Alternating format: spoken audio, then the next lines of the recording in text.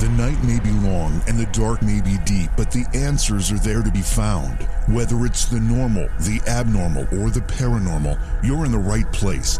Let's go beyond reality. I don't get starstruck at all, really, but tonight I am a little bit. Because tonight we're going to be talking with former Navy SEAL Will Chesney. Will was one of the dozen Navy SEALs that participated in the raid that ended up killing Osama bin Laden. This is an important moment in history that took place, and Will was part of it. But not just Will. Will was actually a canine handler, a dog handler for the Navy SEALs. And his dog, whose name was Cairo, was also involved in the raid. And Will's story with Cairo doesn't start there. It doesn't end there for sure. And it's an inspiring story. And if you're an animal lover, particularly a dog lover, you're going to really, really appreciate how important these military dogs are and the job they do and how they work not just during combat missions, but and their quote-unquote off time as well. Make sure you join us on YouTube so that you have an opportunity not only to participate in all of the back episodes that are there, but you can also participate in the live stream and the chat room that accompanies the live stream. Go to YouTube, search for JV Johnson.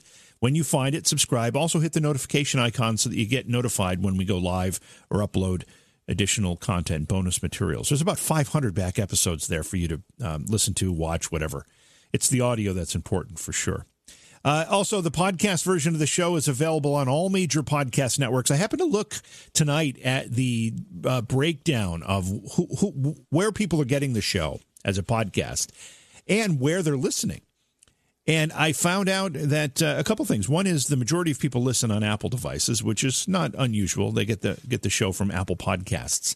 But in addition to the United States, we've got a tremendous listenership in the UK. Thank you so much. Germany as well, the Netherlands, much of Europe, Canada, of course. So thank you so much for listening to us, especially if you're listening overseas. It's a real honor that you take the time out to listen to what we have to say here. I really do appreciate it. Share the show, whether you watch it on YouTube or you listen to it as a podcast. Share it on your social media. Put the links up. Recommend it to your friends. Hopefully, we'll get a whole new bunch of people coming in and joining us. That's going to do it for my preamble here. Let's go to break and get our guest on the line. Again, tonight we're talking with Will Chesney, former Navy SEAL. He's an author. He's written a book that we're going to talk about tonight. It's called No Ordinary Dog, My Partner from the SEAL Teams to the Bin Laden Raid. Please support the program. Go to patreon.com/Johaw. That's JOHAW. When you need mealtime inspiration, it's worth shopping Kroger, where you'll find over 30,000 mouth-watering choices that excite your inner foodie. And no matter what tasty choice you make, you'll enjoy our everyday low prices, plus extra ways to save, like digital coupons worth over $600 each week. You can also save up to $1 off per gallon at the pump with fuel points. More savings and more inspiring flavors make shopping Kroger worth it every time. Kroger, fresh for everyone. Fuel restrictions apply. Thanks for joining us tonight. As I said, I don't get starstruck very often, actually at all. But tonight I'm a bit in awe. Our guest tonight, Will Chesney, is the author of a book called No Ordinary Dog, My Partner from the SEAL Teams to the Bin Laden Raid. He served in the United States Naval Special Warfare Development Group as an operator and dog handler, and he participated in Operation Neptune Spear, which resulted in the death of Osama bin Laden. Chesney received a Silver Star and a Purple Heart, and he now helps veterans who've suffered traumatic brain injury. Will, welcome to Beyond Reality. It is such an honor to have you with me tonight.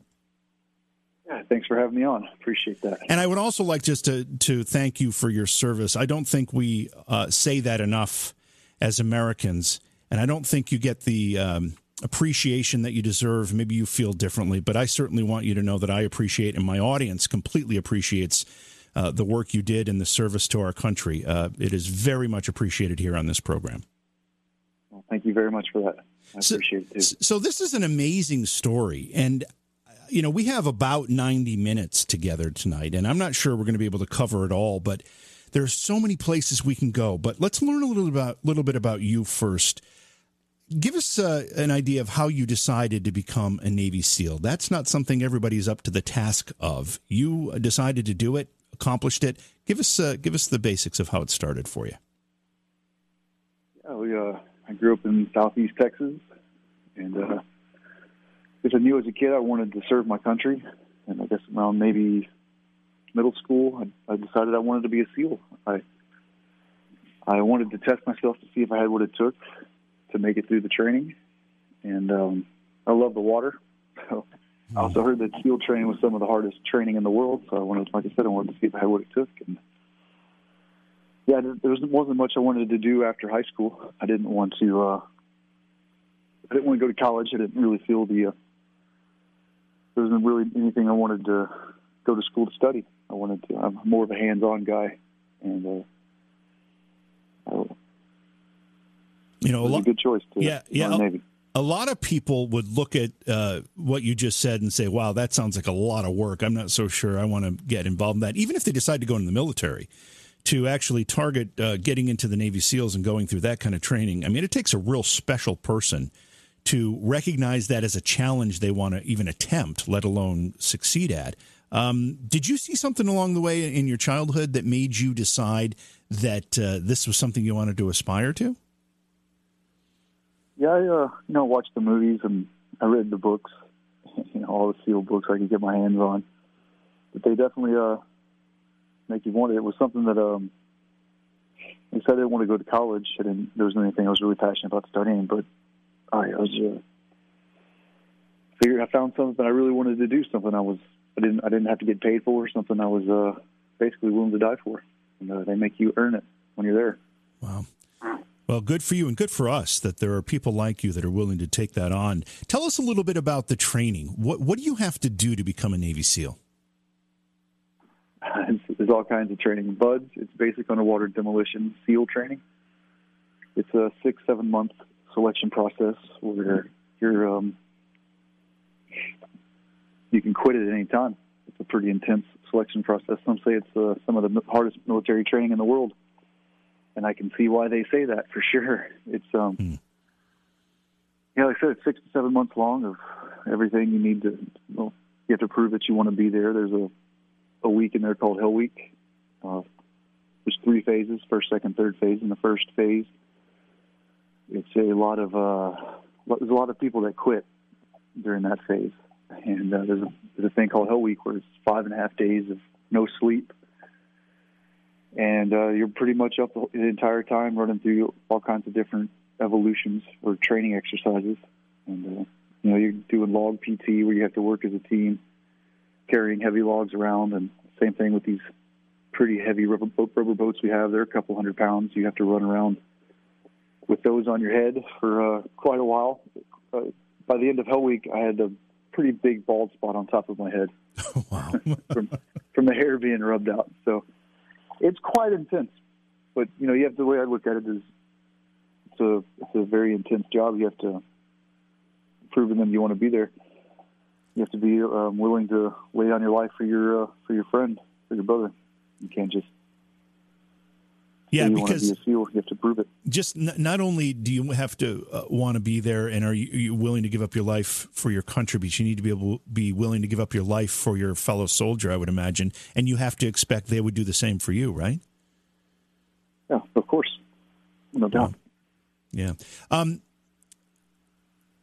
In addition to being significantly mentally challenging, to be able to focus, like you said, to go through a Hell Week where you don't sleep for 5 days and you're expected to perform still, it's also very physically demanding. Are there people that just aren't physically able to do it? Yeah, definitely. They say definitely want to show up to BUDS prepared. So hard to do some research before you just show up. But yeah, a lot of guys just don't show up in shape. But there's good programs out there these days that'll get you prepared for BUDS. But a lot of it's just mental. Anybody can pretty much get in shape for BUDS. Well, maybe not anybody, but you can get in good shape, but you have to mentally want to be there as well. Yeah. Yeah, well, from someone who's done it, I mean, you can say that because you've gone through it. I imagine there are a lot of people that can't survive the mental part of this. I mean, I just imagine that's the case. Of all the people that go into the program, what's the success rate? I mean, if for every one that ends up at the other end successfully, how many have dropped out? Is there any kind of statistics like that? I think it's about 80% attrition rate. 80% leave? Yeah, 80% leave. Wow. So 2 in 10 or 1 in 5 actually make it to the end. I think that's about a rough estimate. So you obviously you did this, which is very commendable, and you're to be congratulated on just making it through that. But then as you get into this Navy SEAL program, you are introduced to the canine part of this program. Tell us about that. Yeah. While as a SEAL, you have other responsibilities as well. And like I was drawn to being a SEAL. While you're in there, you just kind of go after whatever job you're drawn to, whether it's skydiving or sniper. There's all kinds of different areas you get in diving. On one of my first deployments with my squadron, I saw how valuable of a tool these dogs were. There's the saying in the book. I remember being in the team room once, and somebody said, "Raise your hand if a dog has ever saved your life." And basically everybody's hand in the room went up. And not only did they have one story to tell, but multiple stories usually. And I got to see just how valuable they were. And once I did that, I just made myself more available. And I figured if I can make myself more valuable, and if I can use my dog to help one of my teammates possibly save his life or save him from getting injured, then I was willing to take on the responsibility. When that question was asked in that room, and you said everybody raised their hand saying that a dog had saved their life at some point, were they talking about in a military operation? Yeah, the dogs are real valuable. So they find a lot of. Yeah, so these soldiers, these were men who had been involved in some type of mission or had their life at risk, and a dog saved their life during one of these missions. Yeah, whether finding somebody hiding or finding explosives. Were you a dog lover or an animal lover prior to joining the Navy SEALs? I was. I had dogs growing up, big dogs and small dogs. I still have dogs today. I'm a huge dog person. That's why I was drawn to the job. Not everybody's dog is a dog person, and I was willing to, not if you're not being used, you have to sit there with a dog and kind of babysit an animal. So it's a lot of responsibility to take on a dog, but I love dogs. So when you go into the canine program as a Navy SEAL, are you partnered up or paired up with a single animal for the entire time you're involved, or at least the entire time that particular animal is in service? Yeah, usually. It just depends on how well y'all are working together, but if y'all work as a good pair, then you'll probably handle the same dog. Are dogs involved in most Navy SEAL operations or selected operations? They have to be pretty much prepared to go wherever we go. So they go through quite a rigorous selection process as well. These are high-caliber working dogs. They not only have to be willing to go into a room and fight somebody twice as big as them at night, they got to be around. They have to be comfortable, skydiving, fast roping. They have to be comfortable around gunfire and explosions. So these are amazing animals, and they go through quite a selection process. Tell me about the selection process. First of all, there's certain breeds that are really, there's only a few select breeds that can actually handle this type of thing, or can it be any breed of a dog? Different types of working breeds. For us, we like to use the Belgian Malinois. Sometimes, Shepherds are great working dogs as well. Just they're a little bit bigger. They get up to like 120 pounds, and their hair is a little bit longer. And we work in hot environments sometimes, and having the smaller Belgian Malinois can just be a little easier to handle for having to hoist them up and getting them into small places. So once you've selected a dog that's going to go through this kind of training, what do you put them through? I mean, you mentioned things like skydiving and rope, zip lining or something. I mean, these are things that's difficult for a human to do, let alone a dog. Yeah, we have great trainers that make the selection when they go purchase the dogs. They put them through their own little set of tests to kind of see what the dog's temperament is and if he's a good fit. And then once we receive them, they just have to make sure they're comfortable around all the guys and around gunfire, helicopters, and all the stuff that we're around all the time. I'm trying to even envision a dog being able to handle it. I mean, I've had dogs as well, and my dogs get spooked if somebody walks by the front porch. Is it a matter of just exposing them to these types of things and they learn how to accept it, or is there more to it than that? I'd say exposure has a lot to do with them. I'm sure these puppies as they're raised, they're exposed to all kinds of different elements. And, just like people, all dogs are different. All people are different. More just because it's a working dog type breed, they still have to make it through certain tests in order to see if they're going to be a proper fit for certain departments that are military. As you're working with a dog and you're training this dog, does the dog train with the same team? And I don't know how large the SEAL teams are. Are they a dozen soldiers, or does it vary? And does the dog get to know every one of the soldiers in the team? It varies. It can be like 20, 30 guys. And he does get to know it all. Yeah, we make sure all the members of the team are comfortable around all the dogs, and all the dogs are comfortable around all the guys in the team. And there's a lot of hands-on training involved with the dog. The guys will pick the dogs up and help direct them, and just make sure everybody's real comfortable. And I imagine the dog has to know, be able to judge a good guy from a bad guy, a friendly from an enemy. We definitely train that too, yeah. Is that just a recognition thing, or is there more to it than that? It's just a training thing, just getting the dogs around the guys and making sure that they know who they are. We're all one big kind of family. Right. We spend a lot of time together. Even you can imagine, it was my family. We always trained together, lived together, did everything together. The dogs were part of that family. How long were you in active duty? I was 13 years. Wow. Give us an idea of some of the missions, some of the specific roles that the dogs are trained for and that they go out on a mission for. What do you rely on them to do? We train our dogs for explosive odor and man odor. So when they're out on patrol, they're looking for any type of booby traps, any IEDs, any ambushes that are set up, or any bad guys hiding in the ambush. One of the reasons for kind of writing the book was, Cairo. The only thing people really know about Cairo is that he was part of a big mission. He was shot even prior to the mission. He had been shot through his chest, and he had been shot through his leg where they had to put him on a plate. Wow. A lot more to it than just the one big mission. And even after his retirement, there's a lot that goes into that. There's a whole lot of missions that we were on together. And he really was a good dog.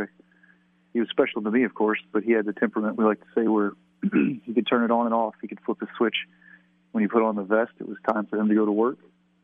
And he was a really good worker. He did his job. He did an amazing job. But when it was time to turn it off and take his vest off, he could almost be like a house dog. We always treated them with respect. Of course, these are working animals, and you always have to treat them with respect. But all the guys really loved him. He was a good dog.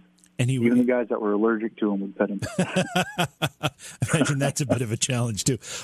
So, by the way, we didn't mention this before, but Cairo is the name of the dog that Will worked with. Now, did you name the dog Cairo, Will, or did someone else name him? No, he came pre-named, but I like it. It came pre-named from within the military or from outside the military? Now, wherever he was purchased from, he had already been named. I'm just curious because of what you ultimately did with Cairo and the missions that Cairo was on. It's a pretty appropriate name, I would say. Yeah, I think it was a good name. It's a great name. So when Cairo took a bullet to the chest or the leg, that doesn't make a dog unwilling to or skittish in some way to re-enter any kind of mission where they can sense that same kind of danger? It's always a possibility. The people that put him through rehab did a very great job. I never saw really him show any signs of being shot other than I guess towards the end of his life, when he was retired, I would throw the ball for him, and you could see a slight hitch in his step. Yeah. But that was pretty much it. But other than that, we were nervous. You never know. But like I said, dogs are like people. And everybody's different. And he made a full recovery. Were you on to do some really great things? Were you partnered with Cairo the entire time Cairo was in active service, active duty? He was my dog for as long as I was a dog handler. When I was no longer a dog handler, he was still able to work. He became a great spare dog to kind of keep around. These dogs sometimes get injured or hurt. Mm-hmm. Sometimes you need a dog to fill in. Cairo was a great dog. He was really laid back and easy to handle. He was one of those dogs that are, I guess, is plug and play. You still had to watch him and lead him in the right direction, but once you let him go, he did his job. He knew how to do his job well, and he was pretty low maintenance. Wow. All for a treat and a pat on the head, right? Yeah, whatever makes the dog happy. He loved, tennis balls. Jeez. Loved a pat on the head, too. Will the Navy SEALs themselves, I mean, we know of a few big raids, big missions. The Osama bin Laden raid obviously was very public after it happened. But how often are the Navy SEALs engaged in things that we're not aware of? I would say we stay pretty busy. Stay pretty. You have to speak in code a little bit. Yeah, we definitely keep busy. Yeah. My mission was definitely a big part of one of our operations. Yeah, it's good to a piece of history. Like I said, I read books before I joined the military. I think this is a great book for anybody loves animals, anybody that loves dogs, anybody looking to join the Navy or be a dog handler. Yeah, it's a great book. Tell us why Cairo is different than other dogs. He really seemed to be special. What made him special?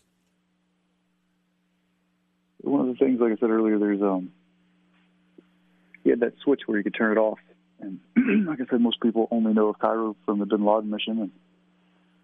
And there was a whole different side to him other than that. So the book kind of covers not only when he was shot and all that stuff, but it also covers his the personal moments that we had with him, especially towards when I got him retired towards the end of his life.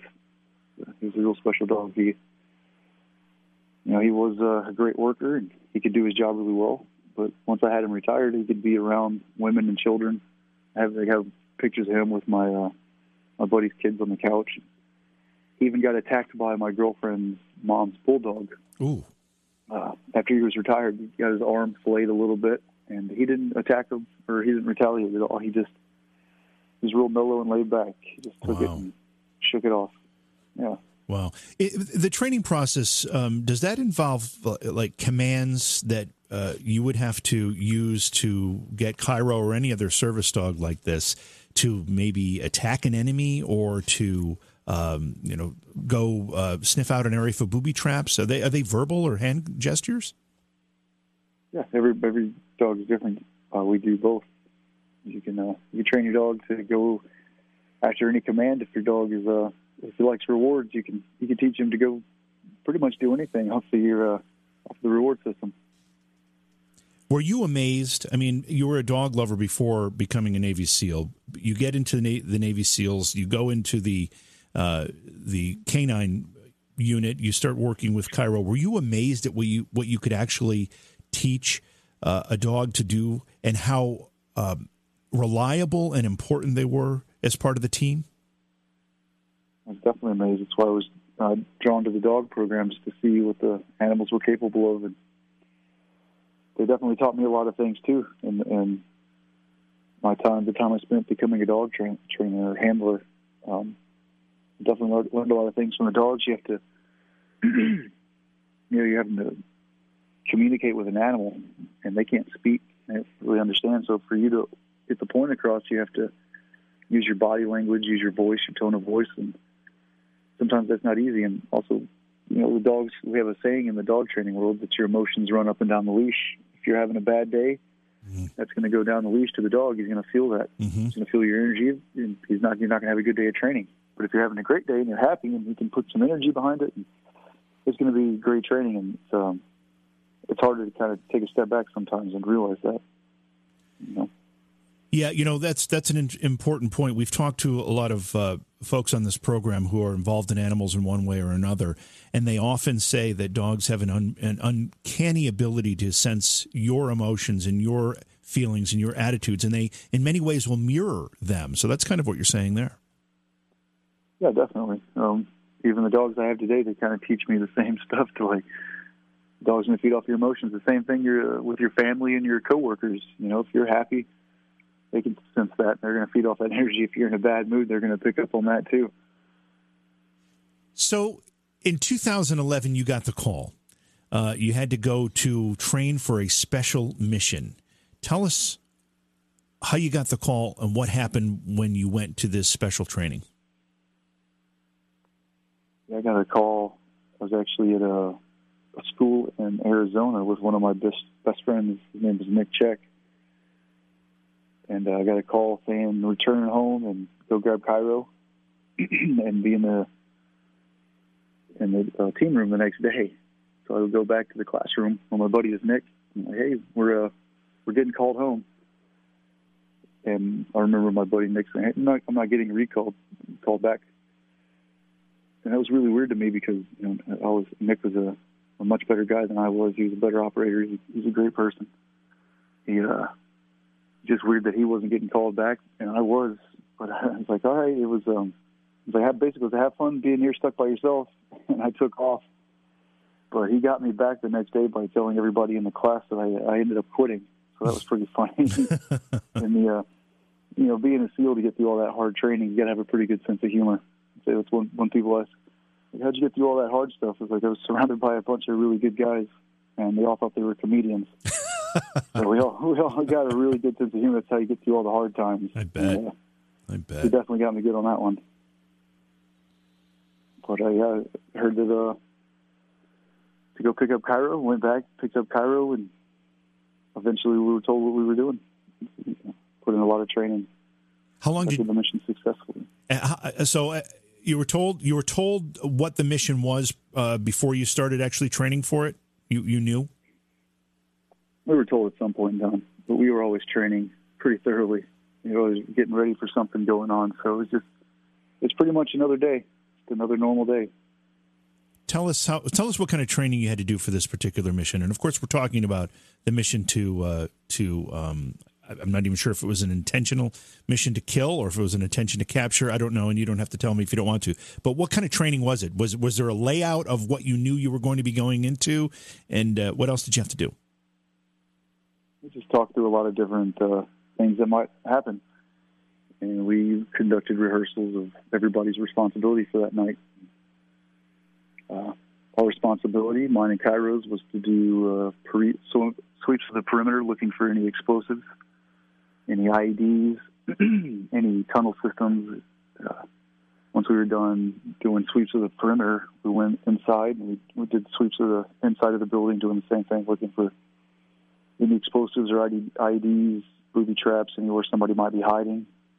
And then once we were done with that, we made our way to Exfil. We made it all the way back to base. And I can remember looking around when we landed.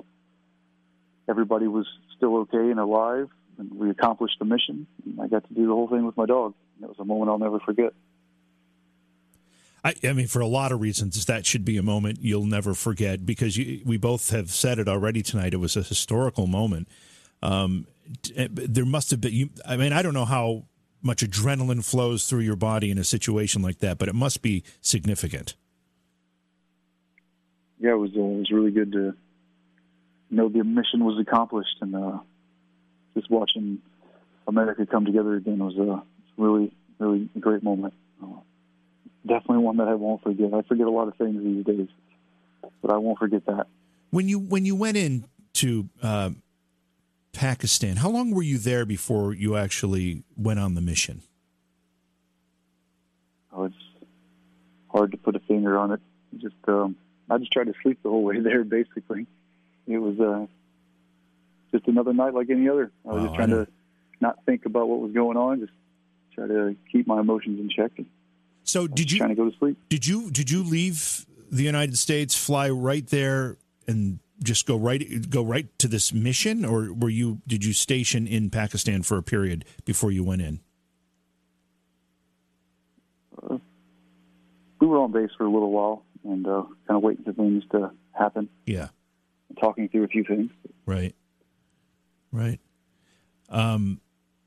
Again, it's unbelievable. I remember when we heard the news of what had happened. I mean, just the mere fact that we were able to get that kind of intelligence and then execute basically from what we could tell, or what I could tell outside looking in, a rather flawless execution of a mission of that complexity and importance. You and all of your team members are to be highly commended for that, and definitely earned a lot of respect there. When you go into something like that, are you confident, 100% confident, or fairly confident that that it's going to be as successful as it turned out to be? The people who put together the intelligence did a very good job. You can definitely tell that they committed a lot of time and basically their life. They had a lot of confidence in everybody who had a part in the mission. I mean, even the helicopter pilots, those guys are amazing. The guys on the team, like I say all the time, I don't want to talk about me, I'll talk about Cairo. There's way better guys on the team than me. There's some really amazing guys that went from almost dying in a helicopter crash to crushing a mission that they didn't even skip a beat. The helicopter pilots was awesome. They it could have turned out a lot worse. Everybody who had something to do with the mission really did a great job. Yeah, well, it shows, and you can tell by how well it was executed. When the mission was over, the only name that was made public was Cairo, was the dog's name. But are you at liberty to give a shout out to any of the other guys involved? And maybe you don't want to, because you don't want to miss anybody. I don't know. I think a lot of guys want to remain anonymous. Give a shout out to my buddy Rob O'Neill. He's a good man. Yeah. Well, they're all, as I can tell, all very, very good men. Tell me about your favorite memory of Cairo. I mean, you worked together for a lot of years. Definitely, there's so many great memories. Probably when I got him retired and I got to take him home for the first time. It was a great moment I'll never forget. There's obviously the big mission. That was definitely a moment I'll never forget. It was an honor to be a part of that. And glad everybody was okay at the end of it. It was great to have Cairo during that time as well. There's a lot of funny stories. Before Cairo was actually shot, there was one night where I slept in a little bit, and he filled my boots up with his pee. So that's a good story that's in the book. There's all kinds of good funny stories. There's sad stories. There's intense stories. There's some really good stories. Wow. I mean, and like you said, Cairo could turn it on and off like a switch. All business one moment, and then just a playful, almost, family pet at another time. It makes it a really, really special relationship, doesn't it? Yeah, it really is. It's like a Navy SEAL martyr in me, and everybody knows the kind of bond they have with their animals and their dogs. And then imagine that Cairo getting shot for us, almost dying for us, and then being part of a lot of missions together, including some of the most famous missions. Yeah, I'd say that bond was a really close bond. What happened to Cairo when Cairo got shot? Can you tell us that story? Yes, he was treated just like any other member of the team. He ended up making it back to me after being shot. It took him quite a while. I thought he was dead. And when he got to me, he actually collapsed, and I've never seen him collapse like that, so I knew something was wrong. And wow. Usually dogs that get shot like that, they don't survive. It's a pretty large round going through a pretty small animal. They usually don't pull through, but my teammates, there was a medic teammate of mine who came off of the line to help out, and I would definitely say he was a huge part in saving Cairo's life. It was really cool to see us work together as a team, and as I'm handing him, Cairo had his own medical kit. I had my medical kit. We have one that we carry specifically for the dogs. And And I'm handing the guy Cairo's medical kit, and he's stuffing gauze into his chest as I'm putting on his muzzle and taking off his equipment. It was really cool to see that teamwork. And not only that, the helicopter pilots flew in. They put their lives at risk for a dog. They treated him just like a soldier. They didn't care if he was a dog. Yeah. When he got back to base, actual surgeons worked on him and saved his life. They got him stabilized to get him to a veterinarian.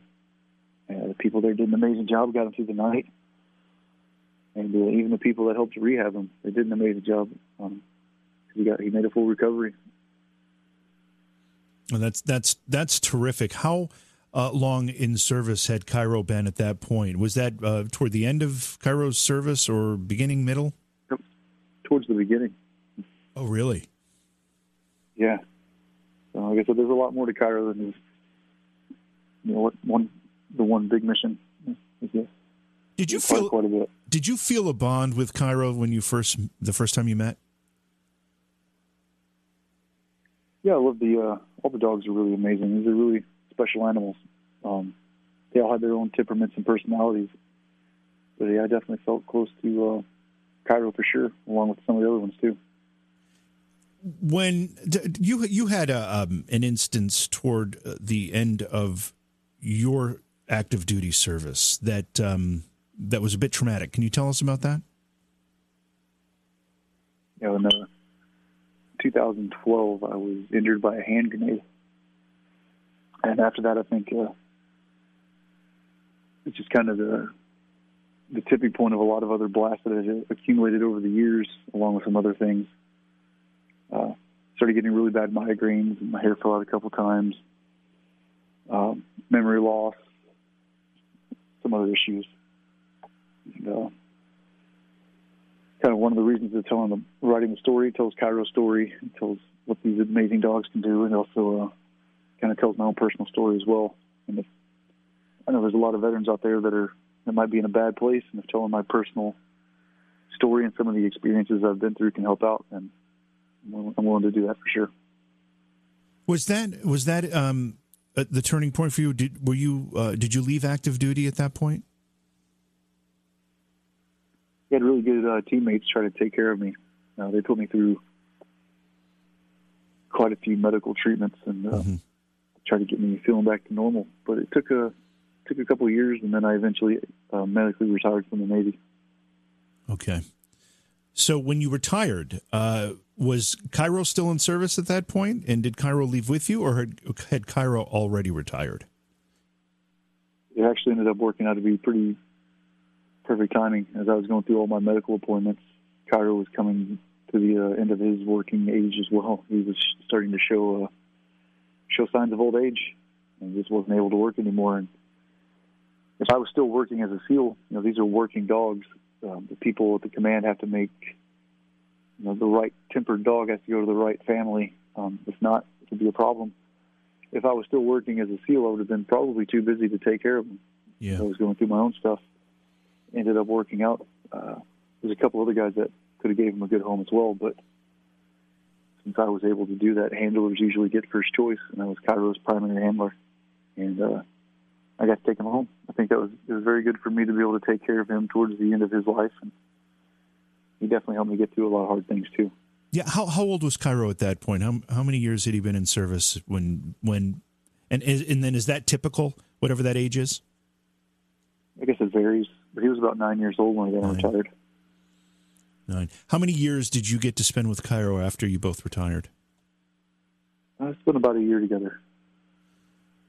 It was a real good year. I ended up buying a motorcycle with a sidecar, so I'd put him in the sidecar. We'd take trips around town. Oh, wow. Ended up getting he loved that sidecar. He got a boat, so I don't think he loved getting in the water and getting wet, but I think he loved taking rides on the boat with me. Didn't like getting wet, but I imagine some of the missions he went on, he got wet. Yeah, sometimes you got to get wet. It depends on the job.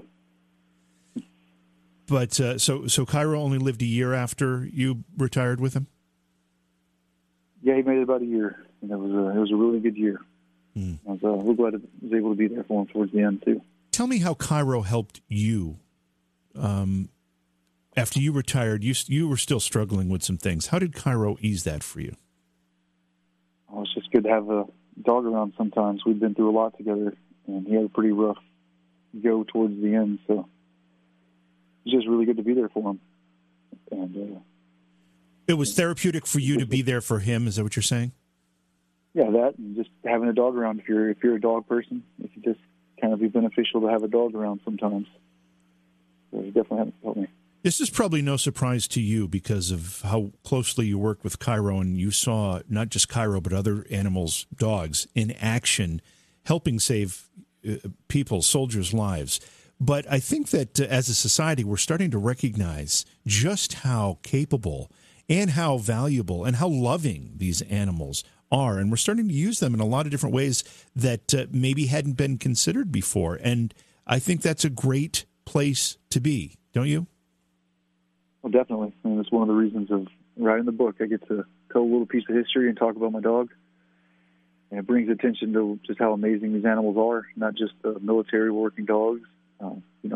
Law enforcement has great working dogs, but even service dogs. There's some amazing service animals, service dogs out there that can do some great stuff. There's search and rescue dogs. There's all kinds of different jobs that there's different breeds of dogs that can do different things. And can do some amazing things sometimes. Tell me about the process where you decided to write this story, because obviously the story itself is very important to you, but not just important to you because it's very personal to you. I think what I'm sensing is it's important to you to share this story so that it inspires other people. What made you decide to write it? Like I said, when I joined the military, I read all the SEAL books I could get my hands on. It was a huge piece of history. When we accomplished the mission, his name was released, and there was some stuff out there that might not have been completely accurate. So I know some people, this is a great book for anybody who loves dogs, anybody who wants to be a handler, just learn about military and all that stuff. It's very important to me to get the truth out there, too. How much of the book focuses on the Osama bin Laden raid? Is that a big part of it, or is there so much that you wanted to share that it's a smaller part of it? That's a big part of it, but there's a lot more to it than that. That's for sure. If you had an opportunity to basically share with a new handler some wisdom about how you best work with an animal, whether that's in a military application or maybe just a service dog application for somebody who needs that, what kind of advice would you give them? Just say try to be patient. You're working with an animal. There's a lot of stuff that you can learn from these animals. Just like I said earlier, you have to keep your emotions in check. You have to keep your feelings in check. If you're going to be giving dogs if you're in a bad mood, it's going to be bad training. Then what's the point? And it's kind of hard for people to do that sometimes. Yeah. You incorporate that in a lot of places. If you're going to walk into the room and yell at your kids because you're in a bad mood, but if you take a step back and just relax, and you walk into the room in a good mood, it's a huge thing. So I think that's one of the biggest things: patience, and just enjoy the process as you're in it, because once it's over, you'll probably miss it. You miss it? Oh yeah, I miss the guys quite a bit. Obviously, there's a camaraderie and a brotherhood that probably doesn't exist in any other form. It's probably a deeper connection to the people that are around you because of what you were doing and how much you relied on each other than any other situation. I imagine that's difficult to be without. Do you still maintain close contact with some of the guys you worked with? Yeah, I do. I talked to a few guys, and we're like one big family, so we're pretty close. Tonight we're talking with Will Chesney. This is a very inspirational, in some ways, heartwarming story. Will has written a book about his experiences as a canine handler for the Navy SEALs. His dog's name was Cairo, and the book is called No Ordinary Dog, My Partner from the SEAL Teams to the Bin Laden Raid. Will, is the book available now? Yeah, it should be available in all bookstores and anywhere online. So it's easy to get. Obviously, we've gone through a very, very unusual time. I would not compare it to anything that you've gone through as a Navy SEAL. However, a lot of Americans are struggling with the fact that this COVID virus is keeping them basically quarantined, at home. Restaurants, bars are closed. Most of the places that we go to socialize are closed. Many stores and businesses are closed still, although some of this is starting to loosen up. But do you have any advice for people, especially people with dogs, how they can make the best of this time? I like to think these dogs teach me to be present these days. You know, the dogs don't dwell on the past. They don't think about the future. They just live in the moment. These dogs definitely remind me of that. You can use that with your family members as well.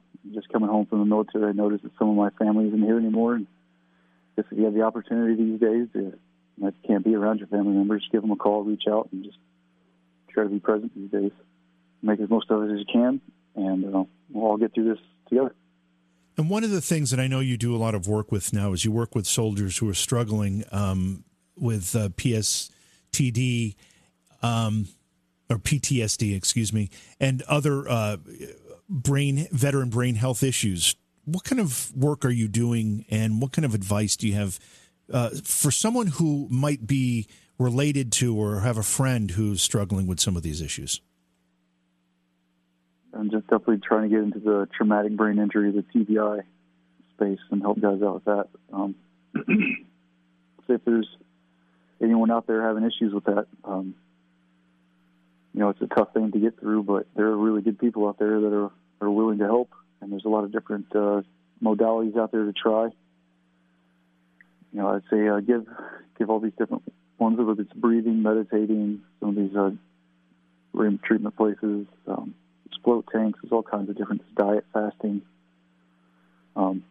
Try a couple of different things out and give it a good shot. Sometimes it doesn't take effect immediately. Sometimes you have to use one or two things together. But there's definitely some really good programs and some really good people out there that are willing to give you a hand. And if you know anybody that's in a bad place, reach out to them. Say if you know you're in a bad place, reach out too. But it's not always easy to do sometimes. I know I didn't. It took my best friend, Jared Shaw, reaching out to me and bringing me to one of my first brain treatment places through the Brain Treatment Foundation. And it was kind of one of my first steps on my road to recovery. So if you know of anybody that's in a bad place, just maybe reach out to them. We've heard stories of families who struggle with a member of the family who is dealing with these types of issues, and in some cases it can break up the family.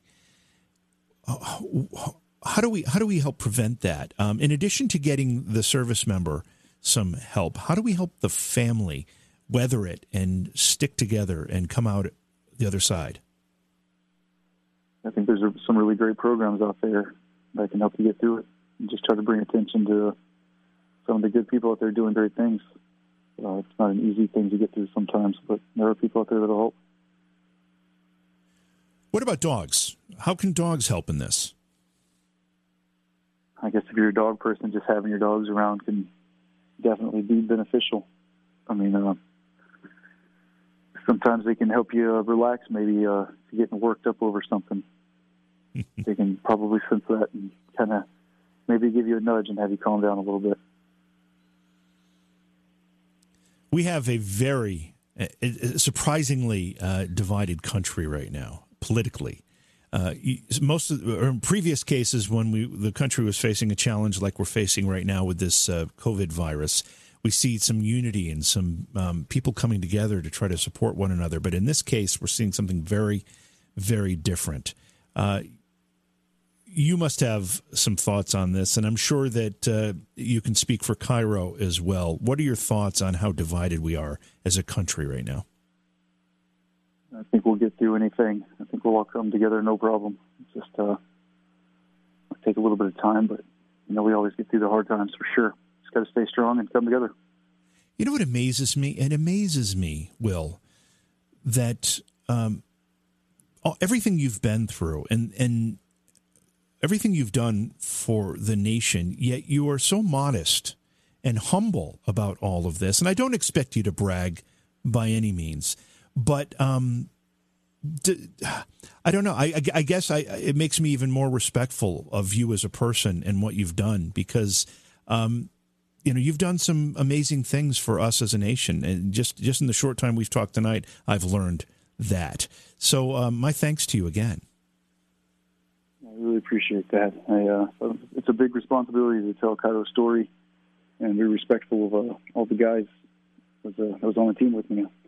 And, I said there's a lot better guys out there than me, so just want to be honest about that as possible. There's some great men on the team, and it's an honor to be able to tell Cairo's story. I just hope I did a good job doing it. And I think we have. Well, I think you have too, and I know a lot of people in our.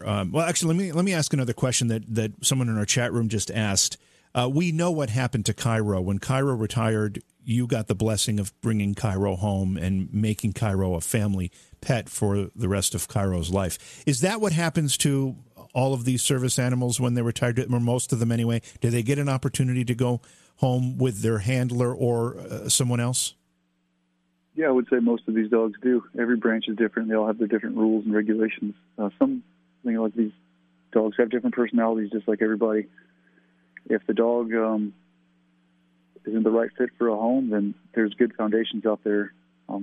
Another reason of writing the books is to bring attention to the great foundations. Mike Ritland has the Warrior Dog Foundation. It's where he takes some of these dogs that can't find the proper home, and he takes them in and takes care of them. So there's a lot of good people out there doing stuff for them, too. This may be... this may be an odd question, and I don't mean it to be disrespectful. I just know that some of these dogs are trained for very, very specific purposes or missions. Are any of them at the end of their career, are they dangerous at all? Or are they all able to pull that back and be as docile as Cairo seemed to be when the switch was quote unquote off? Every dog is different. Some dogs might be a little more aggressive than others. You just have to find the right home for them. Yeah, that's it. Just got to find the right. I mean, the people that are in charge of all the dogs, they do a very good job at that. You have to go through a very rigorous selection and screening before taking any of these dogs home. I was actually talking with Mike about it the other day, and a lot of people want to adopt these dogs, but they don't understand that some of these dogs, you have to be very careful with them. You have to treat them with respect, and they're just not, if they are prone to biting and you have little children running around, it's probably not going to be a good fit. Yeah, makes a lot of sense. Again, you did tell the story very, very well, and you did a great job tonight of telling us about it in addition to that. But if someone is, and I know a lot of people in our group are looking at purchasing the book. So someone picks up the book and reads it. What are you hoping when they've read that last word on the last page and they set down the book? What are you hoping they feel inside? Just hope they feel like they learned a little something, a little part of history. They learned a little bit about Cairo and just the amazing things we got to do together, and some of it brings attention to not only the dogs, all the guys, and I just hope everybody feels like they got something out of it. Do you still talk to Cairo? I have him in the urn. He goes a few places with me still. I don't fly with him much these days because you got to check him through security and it gets weird, but if I'm driving somewhere, I might throw him in my backpack and we'll go take a road trip. Well, and you said you have other dogs now too, right? Yeah, I have a couple Belgian Malinois, and they keep me really busy. One of the things I tell the people is don't go out and buy a working dog of any sort, especially a Malinois, unless you know what you're getting into, because they're not breeds that everybody should have. If you have a small apartment, you're going to be gone for 8-10 hours a day. If you buy a Malinois, you're going to come home to a new apartment because he's going to rearrange it for you. Don't buy any sort of working dog. A husky, if you buy a hunting dog, take the dog hunting. Just do your research before you purchase one of these animals. But I have two of them, and they keep me really busy. What part of the country do you live in, Will? I travel quite a bit these days, but I spend a lot of time in Texas. Texas, nice.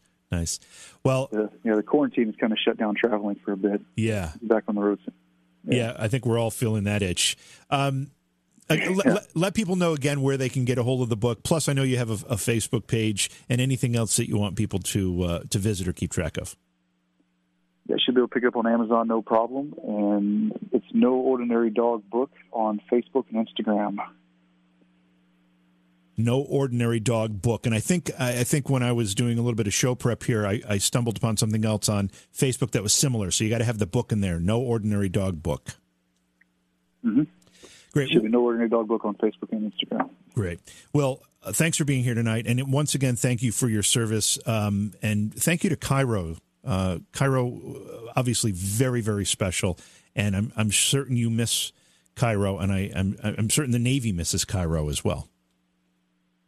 Yeah, I don't miss him all the time. Yeah, he was a great pup. But, thanks for having me on. Appreciate it. Best of luck to you, and best of luck to your book, and thank you for working with other veterans that are struggling with some of these issues as well. Yeah, thank you. Yeah, have a great night. God bless. Beyond Reality Paranormal is hosted by J.V. Johnson and produced by Orion Palmer and Slick Eddie Edwards. Like us on Facebook and subscribe to our YouTube channel. Please consider supporting the program either through your podcast platform, click on the link in the description, or on Patreon at Joha Productions. If you'd like to be a guest on Beyond Reality Paranormal, or you have a recommendation for a guest, contact our producer, Slick Eddie Edwards. Eddie is spelled with a Y at slickeddieedwards@gmail.com.